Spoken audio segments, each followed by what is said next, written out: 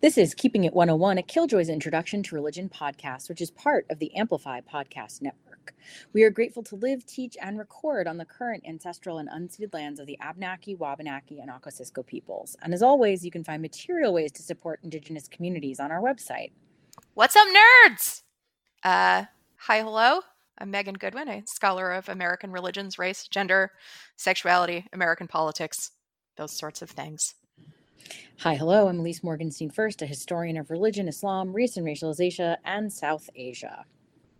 Hey, Arf, how you doing? How's your semester been? It's been busy. You know, yeah? Global war, lots of hate crimes happening near and on my body. Not my body, but my physical spaces.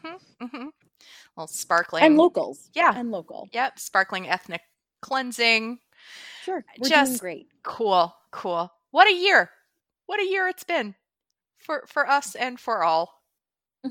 How are we going to close out this pretty rough year with our nerds? Because I think we would like to do something fun to close out this year that has had us in multiple continents, in multiple planes of existence, all sorts of dramas. So many dramas. Trials. Tribulations. Remember that we suffered. Yeah, so instead of just dwelling on our woes, though they are many, we thought it would be fun to do a little fun experiment with y'all at the close of 2023.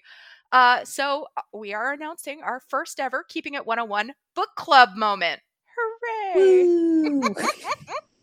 So we are, over winter break, going to reread Jane Steele, which is a misandrist, queer retelling of Jane Eyre with a sneaky religion subplot that I loved so much that I immediately read it cover to cover at least twice, and then insisted that you, Elise, pick it up because I needed somebody to talk to about it. Yeah.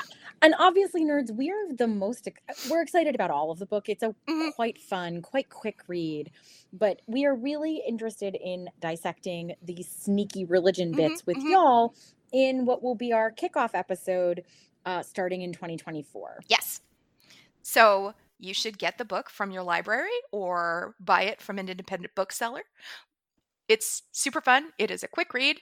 I should say that it strikes me that our idea of super fun is like people, and mostly men, getting murdered because they really, really deserved it.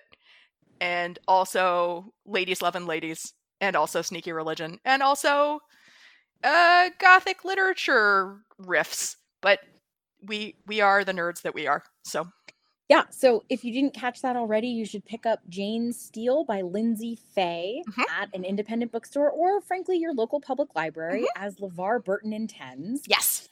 And be ready to read it over winter break, because we're going to hit you at the very end of January with an episode all about it. And it'd be great if you could follow along. Yeah.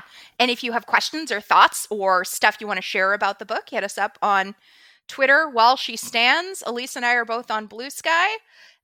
Or you could hit us up on Instagram, but let us know what you thought. Or you can find us in the DMs of TikTok, because we're there too. We've got all the social media. There are many ways to find us, but most importantly, do your homework. It's a literal homework assignment, book club nerds. Yeah. It's on the winter break syllabus. Good. So peace out, and happy no more 2023. Thank you, Jesus and baby Jesus.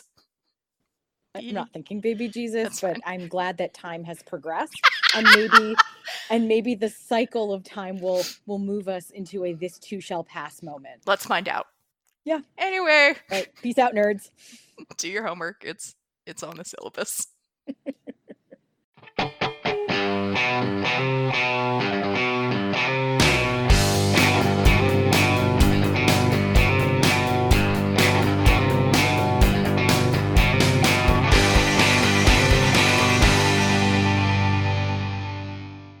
Dear tiny infant Jesus. Hey, sweetie, Jesus did grow up.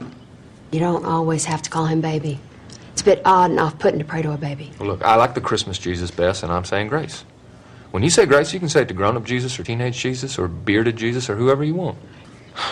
Dear tiny Jesus, your golden fleece diapers with your tiny little fat balled-up fist pawing. He was a man. He had a beard.